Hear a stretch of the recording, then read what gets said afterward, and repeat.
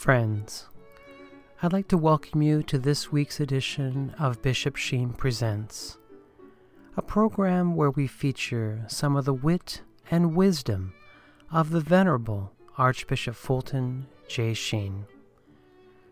For over 50 years, Archbishop Sheen captivated audiences on both radio and television. Millions tuned in each week to hear his messages of hope and encouragement. It is my sincerest hope that the reflections that you will hear today on this broadcast will truly touch your heart and in a way show you that your life is worth living. Hello, my dear friends, and welcome to this week's edition of Bishop Sheen Presents. I'm your host, Al Smith, and I want to thank you for joining me for this weekly program where we share some of the wit and wisdom of the Venerable Archbishop Fulton J. Sheen. Sometimes people ask me how many recordings I have of Archbishop Sheen's television shows, his radio addresses, his lectures, and I have to say it's well over 400 of them, so I have lots to share with you in the future, and so we'll continue this steady stream of teachings, especially from Archbishop Sheen's Catechism series. It's so popular, this series, that it is one of the most recommended catechisms all over the world. And I know people always say, who do you trust to teach you the faith? Well, Archbishop Fulton J. Sheen is a trusted name. And I encourage people to Google the Sheen Catechism, and there you'll find we put up the Sheen Catechism a number of years ago on bishopsheentoday.com. But again, just Google Sheen Catechism, and you'll hear the 50 lessons that Fulton Sheen gave many years ago, because he wanted to leave a set of instructions for everyone. He wanted to share the faith, and he knew that catechists were dwindling. How often do we hear of a trained catechist offering, lessons in a parish? Yes, there are some, but there used to be many, and the role of the catechist was very important. And so Fulton Sheen helps fill in the gaps. He really does. And today we'll share one of those catechism lessons, and it will be on the Blessed Virgin Mary, the Mother of Jesus. And so we all need a good catechesis on Mary and her role in salvation history, but also the role the Blessed Virgin Mary can play in our own lives. And again, we need her. She is the refuge of sinners. And the last time I checked, we're all sinners. So again, who better to go to her? Who better to go to than her with help in becoming little Christ? And the word Christian, when it's translated, means little Christ. And so Our Lady formed our Lord for those 33 years, and she can form us too, and so we need to go to her. But Fulton Sheen will give us a few insightful thoughts on how to appreciate the Blessed Virgin Mary. But we'll begin today's program with more of a comical story. Fulton Sheen, of course, had his Emmy Award television series, Life is Worth Living. And when he won the Emmy Award for the most outstanding personality on television, of course he had to give an acceptance speech. And he came up to the microphone and said, "I want to thank my writers, Matthew, Mark, Luke, and John." And so he brought the house down with that, that very wise statement. And it was so true, because so many performers thank their writers. But in the case of Fulton Sheen, his writers were the writers of the gospel. And again, we can learn a great deal from Matthew, Mark, Luke, and John. So may I share with you now the audio recordings from this television show in the 1950s. Again, and the program is titled My Four Writers. Please enjoy. Friends, I received a very interesting letter this week from Massachusetts. It seems as if this particular individual who was stopping in an inn in the Berkshires, wanted to hear me on Tuesday night. And he went into the parlor of this inn, and Milton Berle was on. I still belong to the tradition there was no room in the inn.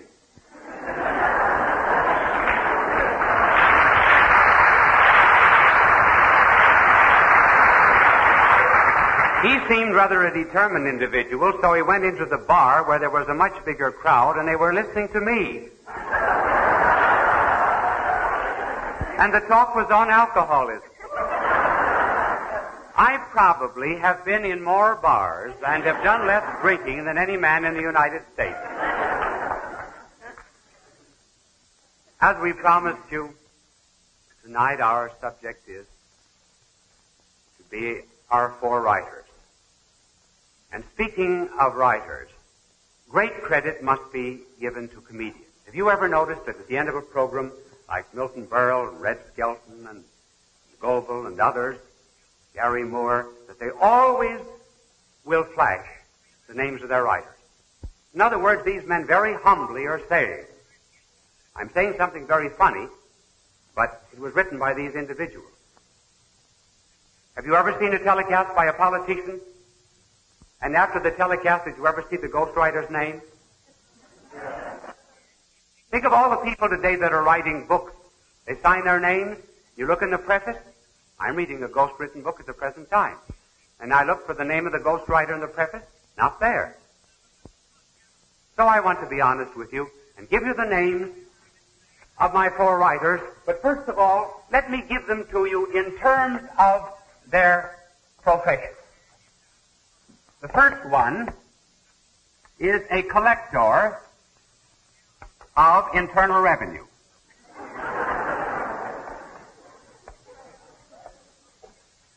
The second one is a reporter.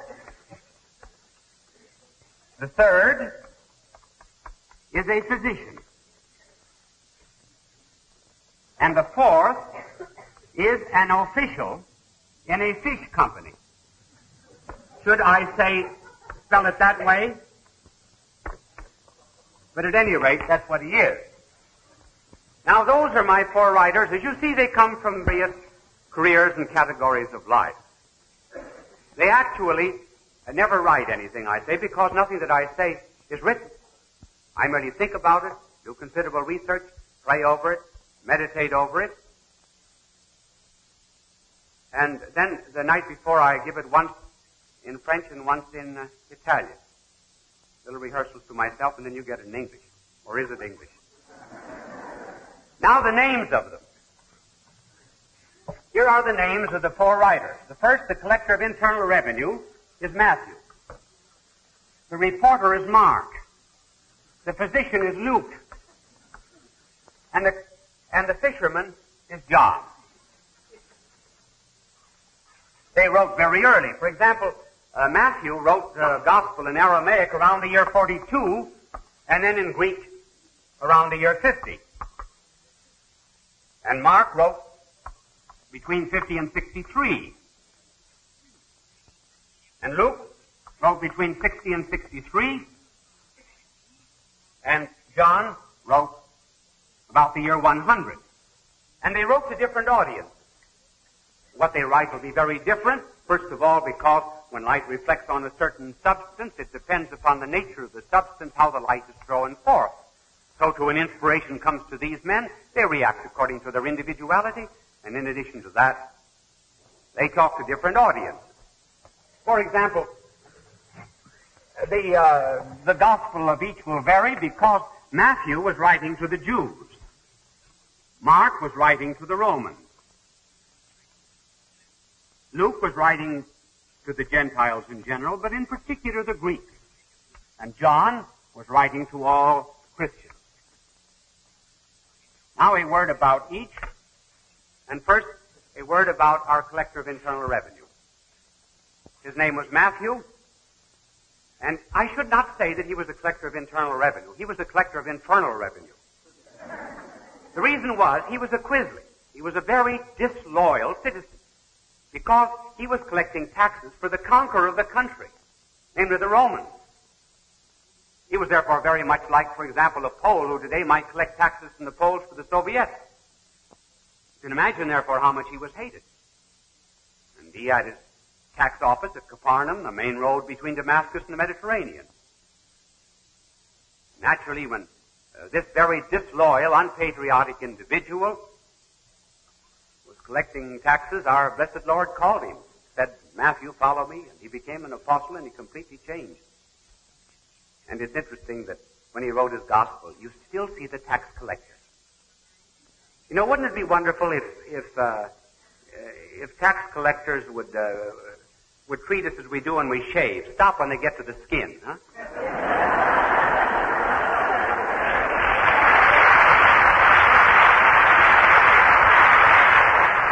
Someone said it's very hard to keep the government and a wife these days. Well, when Matthew began writing his gospel, naturally, you have continuous references to money. For example, he uses the word tribute, piece of money, and talent, words that are not found in any other gospel.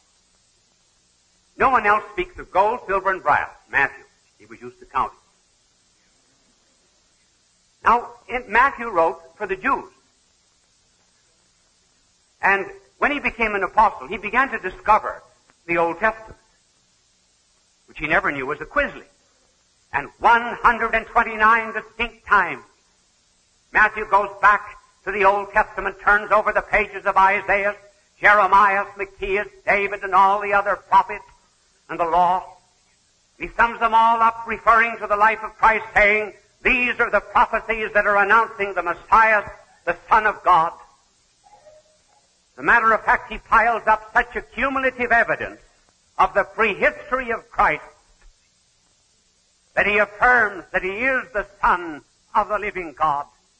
And this man who before was a quisling, who had no respect at all for the great traditions of his country, who had never paid any attention or heed to the great oracles and prophecies of the Old Testament, now becomes a great lover of tradition and history.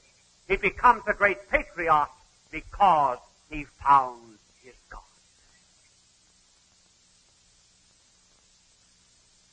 And that brings us now to our second writer, Mark. Mark lived in Jerusalem. His mother was apparently very well-to-do, and it was to her house that Peter went after he was released from prison. Mark was a reporter. He was not an apostle. Mark really had a terrific nose for news. And believe me, he would put many of our reporters to shame. Mark. Because let me tell you how anxious Mark was to get news. When our blessed Lord was arrested in the garden, the apostles fled. Not the reporter. He was there. He had to hurry out to get the news. And all he had on him, he was in such a hurry for the morning edition. All he had on him was a sheet. Can you imagine Walter Winchell going out in a sheet to get news?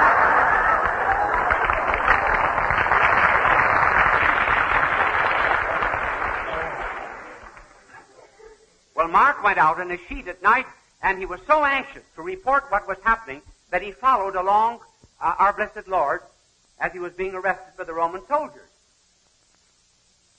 And finally, one of the Roman soldiers spied this reporter walking alongside of him, and he grabbed Mark, pulled off the sheet, and Mark ran naked into the night.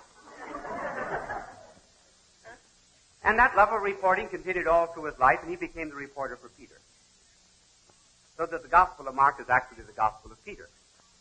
That is one of the reasons why you find so many details in the Gospel of Mark. Naturally, a fisherman is always watching a cork in the water. Therefore, he has a tremendous capacity for details. Well, everything that was in the Gospel of Mark, Peter told Mark.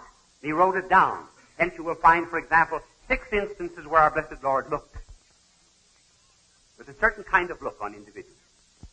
He also numbers the people that sat down on the grass. Mark was the one who noticed that our Lord was asleep at the head of the boat with his head on the pillow. And we also know that he was reporting for Peter because he's the one that tells the story about how our Lord cured Peter's mother-in-law, who was very sick. I wonder if Peter was grateful for that miracle.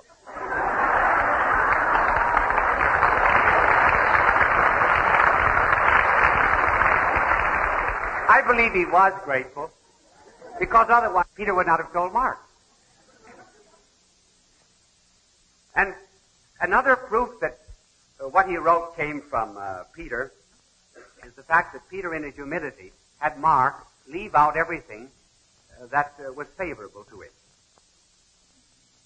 For example, there in the visit to Caesarea Philippi, there's no instance of Peter being called the rock, but Mark puts in the rebuke of our blessed Lord to Peter, who tempted him from the cross. You will also find Mark saying that when our blessed Lord came to the garden, he found that he had 3 apostles asleep, and he spoke to Peter, saying, Simon, sleepest thou? Mark is the one who tells the story of the denial of Peter. All things that would prejudice Peter, Peter in his humility told Mark. Is it any wonder, then, that this great reporter, who had such a fondness for detail and accuracy, and who went to Rome and was there in Rome the same time that Peter was there, and wrote for the Romans, is it any wonder that he should have emphasized for the Romans the great power of Christ? Because that was what appealed to the Roman people, power. Through this narration of power, the reporter would bring out the idea, that same idea of Matthew, that he was Christ, the Son of the living God. Fitting too it is that this reporter, who paid so much attention to detail, should today have as his burial ground that great cathedral so rich in architectural detail, St. Mark of Venice. And that brings us to our third writer, Luke. Luke was a physician. Luke was a Gentile. He was raised in Antioch in Greek civilization. We know that he was a physician, first of all, because Paul calls him my most beloved physician. And we know, too, from the writings. This is very interesting, that you can pick out from the writings of Luke. He also wrote the Acts of the Apostles. Certain Greek words which would indicate that the story were written by a physician. For example, when our blessed Lord said it is easier for a camel to pass through the eye of a needle than for a rich man to enter the kingdom of heaven, all the other evangelists have the Greek word rhoptis, which means a sewing needle. But what kind of a needle do you think Luke has in his gospel? Baloney, a surgical needle. The physician is coming out. He distinguishes between 2 kinds of leprosy.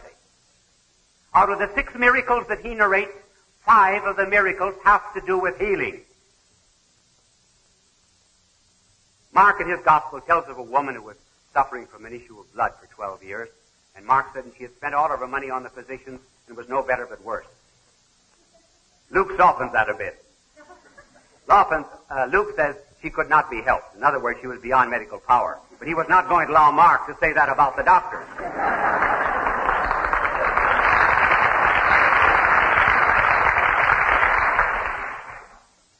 And Mark wrote for the Gentiles, and particularly the Greeks. Now, naturally, as Mark was writing for the Romans, who understood power, so Luke is writing now for the Greeks, who were the people of universalism. That is to say, they loved all humanity. But when Alexander conquered the Persians, it was he who said that God is the common father of all men. And Luke, therefore, transcends all nationality in his gospel. You will find that he's the one, for example, that tells the story of the visit of the Magi. They were peoples of another land. He is also the one who tells the story of the Good Samaritan. He narrates the incident of Zacchaeus the publican, and the Gentile publican who came into a great spiritual inheritance. He is the one, too, in his love of universalism, who shows that Christ is the great healer, the healer of all men. And he's the only one of the evangelists who quotes Isaiah about the healing mission of Christ. And he is the only one who says of our blessed Lord that he said, preach and heal. He too is the one in his love of universalism, in order to appeal to the Greeks, who emphasized, for example, the fact that women were important in the great economy of Christianity. And 43 times the word woman is used by Luke. Almost every woman of the New Testament gospel stories is to be found in Luke. He is the one, too, who appeals to sinners, mentions the term 16 times, more than any of the other evangelists, because the one of whom he was speaking and writing, Christ the Son of the living God, was the Savior and Redeemer of all men. And it is particularly interesting. It is indeed impressive that St. Luke, who was a physician, who therefore was skilled in obstetrics, who knew all of the facts of life and death, that he who might be the only one of all of the evangelists who might be expected to deny one of the fundamental facts of Christianity, yet is the one man who affirms it above all the others, namely the virgin birth.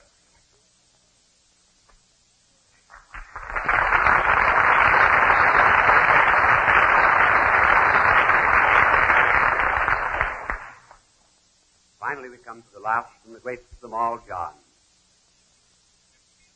John the eagle. John, the young man, was impetuous, rather egotistic, more bent on seeking first place, certainly, than Peter. Probably his love of primacy came in part from the fact that his father was richer than the other fishermen because his father had servants, and the fact that his mother Salome had some money because she distributed her substance. And then in addition to that, Salome was related to the Blessed Mother, so John had pretty good connections, being a cousin of our Lord. So it was very natural for a young man of this kind to push himself a bit forward. And hence you always find John in the early part of the story of the Gospels asserting himself. One day he's in a quarrel as to who would be the first of the apostles, and our blessed Lord had to put a child in the midst of them.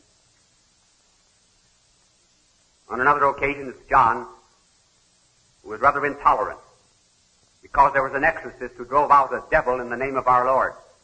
John felt that power belonged to him and the other apostles, but didn't want anyone else to do these spiritual works.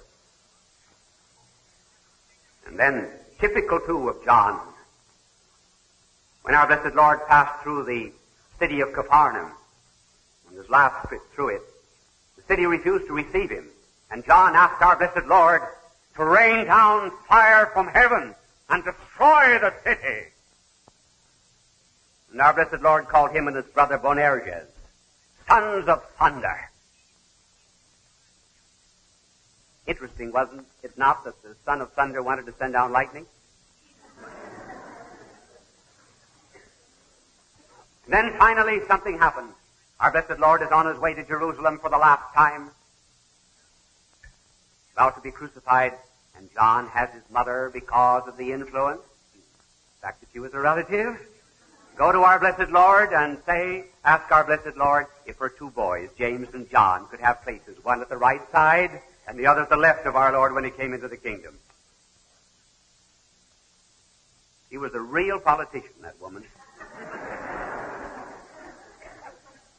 And our blessed Lord said to John, can you drink the cup which I am to drink, namely the cup of passion and the cup of suffering? And when our blessed Lord asked John that particular question, the mirror in which John reflected himself was broken. The son of Zebedee died. Our blessed Lord was saying to John, John, you are seeking glory. You want a crown. I give you a cross. John, I am telling you that you are all right in asking to be near me, but I am telling you that the only condition by which you can come close to me is by undergoing a cross and a crucifixion just as I am doing. And at that moment, John changed. And is it any wonder then that John, who had written the Apocalypse, John, who lived to be an old man after having been exiled in the 14th year of the reign of the Emperor Domitian to the Isle of Patmos, is it any wonder that John, who now looking over Christianity spread throughout the entire Roman Empire, seeing that the Gospels had been spread throughout the then knowing world, seeing also that the apostles, all the epistles of Paul had been written and read, and the great Christian tradition and the sayings of the Savior had spread like a prairie fire from Galatia to Ephesus and Ephesus to Corinth and Corinth on to Rome. Is it any wonder that this man, when he sat down in the fullness of his old age to write the gospel, should affirm what was already in the other three, should affirm the great Christian tradition that Christ is the Son of God, and should do it out of the crises of his own life? And so you find that when John begins to write his gospel, he divides it into two parts. And in the first part of the Gospel of John, you have the manifestation of the glory of Christ, as John depicts the 7 miracles, each of which reveal him to be the Son of God. Here is power, but a power that is not accepted by people. John then comes to the second part, after quoting a prophecy of Isaiah. And in the second part, our blessed Lord now speaks only to his apostles, and our Lord speaks of his glory. A new kind of glory, and the glory of which our blessed Lord spoke was his cross. Father, the hour is come. Glorify thy Son. John was now seeing that the crisis of his own life was the crisis of the life of Christ. That this cross of his was the supreme manifestation of his love, and was his glory, and would be purchased eternally for human nature through his resurrection. And John understood that gospel so very well that he concludes his own story by saying that he stood at the foot of the cross. And one wonders, as John stood at the foot of the cross, he did not look up at the right and left side and see there the places that he had asked for from his blessed Savior, occupied by thieves. And so John, looking back now, concludes his gospel speaking of all that love that he had known by leaning on the Master's breast. If I had written all that the Savior had done, the world would not be large enough to contain the books thereof.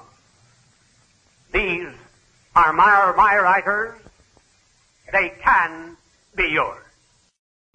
You are listening to Radio Maria, a Christian voice in your home. We now return to Bishop Sheen Presents with your host, Al Smith. Well, my dear friends, I hope you enjoyed that reflection from Archbishop Sheen, and of course he encourages us to use his writers, Matthew, Mark, Luke, and John, in our everyday lives and in our conversations with our friends, family members, and co-workers. And I think this is what Fulton Sheen did so well. He took the stories of the gospel and he made them applicable to today's way of life. And so salvation is still the same today as it was many years ago. And so, of course, that formula for salvation works, and that we need to go to Jesus. And we need to go to him today, if you haven't done so already. And I want to, of course, thank everyone who has joined us today to learn from this wise and holy man, the Venerable Archbishop Fulton J. Sheen. And may I encourage you to visit our website at bishopsheentoday.com, and there you'll find hundreds of videos of Archbishop Sheen's television shows and his many addresses. And of course, every one of these videos is absolutely free. You can click on the links and enjoy Fulton Sheen. We also have an audio library of many of these talks that I have been sharing with you here on Radio Maria and on other stations throughout the world. And again, you can download those audio recordings for free also. And of course, there's a book section there where you can look through a number of the books that Fulton Sheen penned. And I've been able to work on getting a few nice discounts for us, kind of as a reward to those who are listening on the Radio Maria Network and elsewhere. The good folks at Sophia Institute Press, they actually have 9 books that contain Bishop Sheen's writings, and they're offering a 25% discount to all the listeners. And so if you visit the website sophiainstitute.com, you will find the Fulton Sheen books there. And when you check out, you can use the promo code SHEEN25, and you'll receive that discount. And it's not just on the Bishop Sheen books, it's on every one of their books. So if there's an artist or a subject that you're very fond of, by all means, you can add that book into your basket and, of course, receive the 25% discount. So again, SHEEN25 is the promo code to use when you check out, when you purchase 2 or more books. So again, thank you, Sophia Institute Press, for your generosity. And the good folks at Tan Books, again, a large publisher of very fine Catholic literature, they have offered us a 15% discount on all of their titles. And so when you go to tanbooks.com and use the promo code SHEEN15, you will receive a 15% discount on any of their books. And so, again, very generous of them to do that for us. So the SHEEN25 promo code at Sophia Institute Press and the SHEEN15 promo code at tanbooks.com.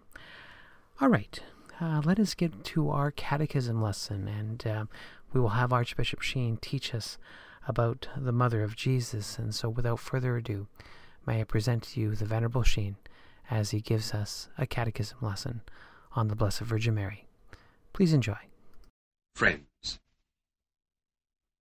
peace be to you. At this point in the unfolding of the divine mysteries and Christian doctrine, we come to some very important words in the Creed, namely that our blessed Lord was born of the Virgin Mary. We will try to give, first of all, some evidence for this. Secondly, show how it was necessary in the present plan of the world's redemption. First of all, the evidence for it, that our Lord was born of the Virgin Mary. In order to understand proofs, we must realize that the Gospels were not first. They were tradition. Every member in the early church, that is to say, after Pentecost and until the Gospels were written, every member of the church already knew about the miracle of the loaves and fishes, about the resurrection, and about the virgin birth. It's something like, for example, the knowledge that we have that World War I began in 1914. We read that in the book. The fact that we read it in the book does not create the belief in us, does it? It merely confirms what we already know. So, too, the Gospels set down in a more systematic way that which was already believed. Just suppose that you lived during the first 25 years of the church after Pentecost. How would you have answered the question, how can I know what I am to believe? You could not say, I will look in the Bible. There was no New Testament Bible then. You would have to believe what the church was teaching in those days. Never once, for example, did our Lord tell the witnesses of his life to write. He wrote only once in his life, and that was in the sands. But he did tell his apostles to preach in his name, be witnesses to him until the ends of the earth. Hence those that take this or that text out of the gospel to prove something are very often isolating it from the historical atmosphere in which it arose and from the word of mouth which passed on Christ's truth. When finally the Gospels were written, they recorded a tradition. They did not create it. It was already there. After a while, men had decided to put in writing this tradition. And that explains the beginning of the Gospel of St. Luke. You remember how he begins? That thou mayest know the verity of these words in which thou hast been instructed. See, he assumes that people already had been instructed. The Gospels did not start the church. The church started the Gospels. The church did not come out of the Gospels. It was the Gospels that came out of the church. The church preceded the New Testament, not the New Testament, the church. Men did not believe in the resurrection because the gospel said there was a resurrection. The gospel writers wrote down the story of the crucifixion, for example, and the resurrection because they believed it. Now, in like manner, the church did not come to believe in the virgin birth because the gospels tell us there is a virgin birth. It was because the living word of God in his mystical body, the church, already believed it. And they set it down in the Gospels. If the apostles who lived with our Lord, who heard him speak in the open hills and in the temple, if the apostles did not teach the virgin birth, no one else would have taught it. No one else would have written it. It was too unusual an idea for men to make up. It would have been ordinarily too difficult for acceptance if it had not come from Christ himself. Now, the one man who might be inclined to doubt the virgin birth on natural grounds was the man who writes it in his gospel, namely St. Luke. I say on natural grounds, because Luke was a physician. And yet it's the medical doctor who sets down the virgin birth and tells us most about it. Many of the teachings of our Lord were denied by heretics because there was a protest against Christ in the church from the very beginning.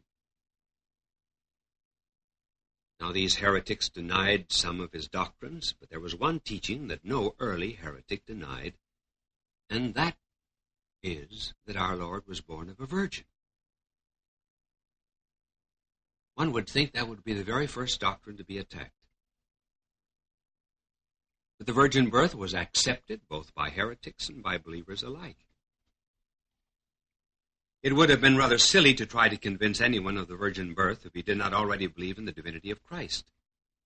And that is why probably Mary did not speak of it herself until after the resurrection. And she told the apostles and others, although certainly Joseph, Elizabeth, and probably John the Baptist already knew of it. And of course, our Lord himself all the time. We need not say that. Now we come to an objection that is often urged. Does not the gospel say that our blessed Lord had brothers? If he had brothers, then Mary had other children. If Mary had other children, then she was not always the Virgin Mother. Now we will try to give some answer to that. I stand in the pulpit very often, and I begin my sermon by saying, "My dear brethren." Does that mean that everyone in the congregation and I had exactly the same mother? Or is it just a form of speech? Now, that wide use of the word brethren that we have in our modern language was used also in a very wide sense by Scriptures. In the Scriptures, the word brother means a relative, sometimes a friend. Let us take, for example, Abraham and Lot. Abraham calls Lot his brother. As we read in the book of Genesis, "Pray let us have no strife between us two, between my shepherds and thine. For we are brethren." Now Lot was not a brother of Abraham. He was a nephew. But that's the way the Scripture speaks of friends and relatives. Thirdly, there are several, indeed, who are mentioned as brothers of Christ, such as James. But they are indicated elsewhere as the sons of another Mary. I mean elsewhere in Scripture. Namely, Mary, the sister of the mother of our Lord, and the wife of Cleophas. And again, James, who is particularly mentioned as the brother of our Lord, as, for example, by St. Paul, who said, "But I did not see any of the other apostles except James, the Lord's brother." But this James is regularly named in the enumeration of the apostles as the son of another father, namely Alphaeus. And you'll find that recorded in Matthew, Mark, and Luke. Furthermore, the so-called brethren of our Lord are nowhere mentioned in the Scripture as the sons and the daughters of Joseph and Mary. Nowhere in Scripture is it said that Joseph had begotten brothers and sisters of Jesus, as nowhere does it say that Mary had other children besides her divine Son. Now we come to some rather unusual proofs of the virgin birth from sacred Scripture. I say unusual because I mean apart from the very obvious references that there are in St. Luke. Two of these proofs we're going to draw from the Gospel of St. John and also from the writings of St. Paul. First of all, St. John. St. John assumes the virgin birth. We say this because throughout the Gospel of St. John there is the assumption of a double birth. We are first of all born of our parents, and then we are born of God, the waters of the Holy Spirit in baptism. Remember, that is what our Lord meant when he told Nicodemus that he must be born again. First birth he took from his mother and the flesh, and the second is the birth of the Spirit. Now, what makes us Christians is not being born of our parents, but being born of God through baptism. Now, notice when St. John speaks of this second birth, namely our birth of God, he practically assumes the virgin birth. Because he said in the beginning of his gospel that our Lord gave to us, quote, the power to become the sons of God. And he tells us that this happens by a birth. But he immediately says this is not a human birth. And then he goes on to enumerate the reasons why it's not a human birth. He said, it is neither of blood, nor of sex, nor of the human will, but solely by the power of God. Now, this statement of John certainly assumed a Christian and common understanding of the virgin birth.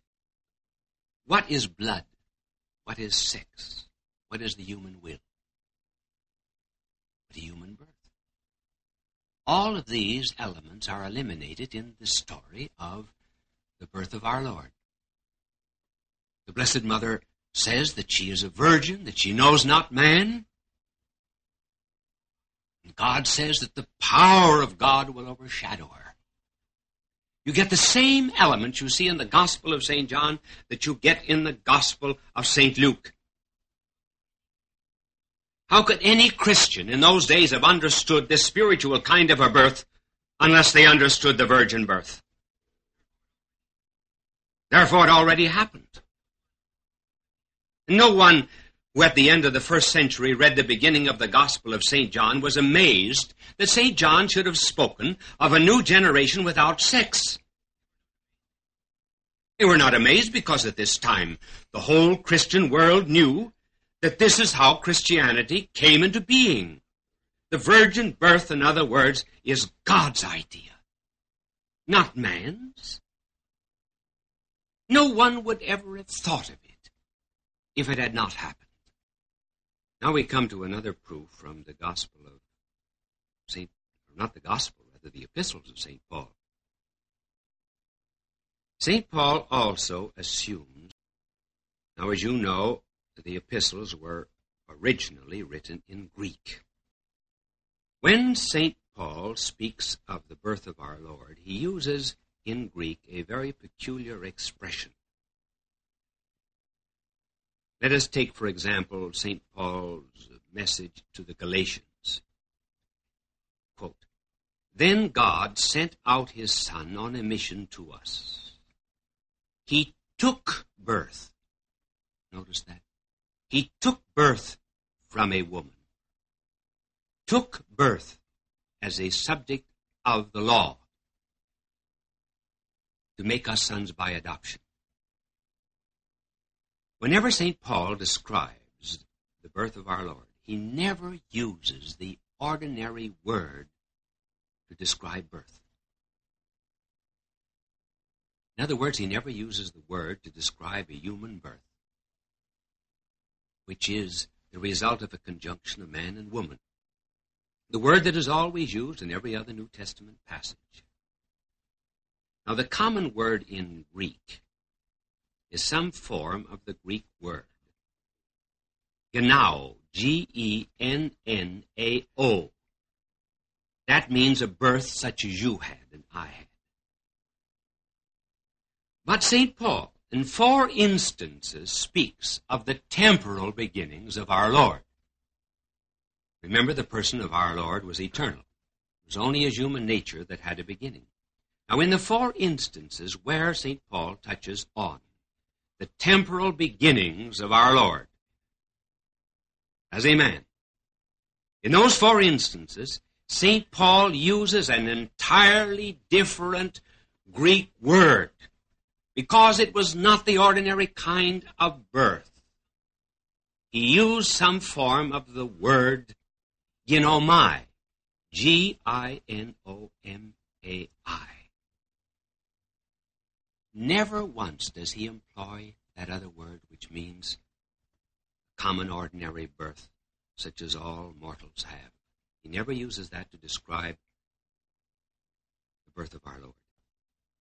He uses always a word which means like to come into existence or to become. One very interesting proof of this is in a passage in the Galatians, chapter 4, verses 23, 24, and 29.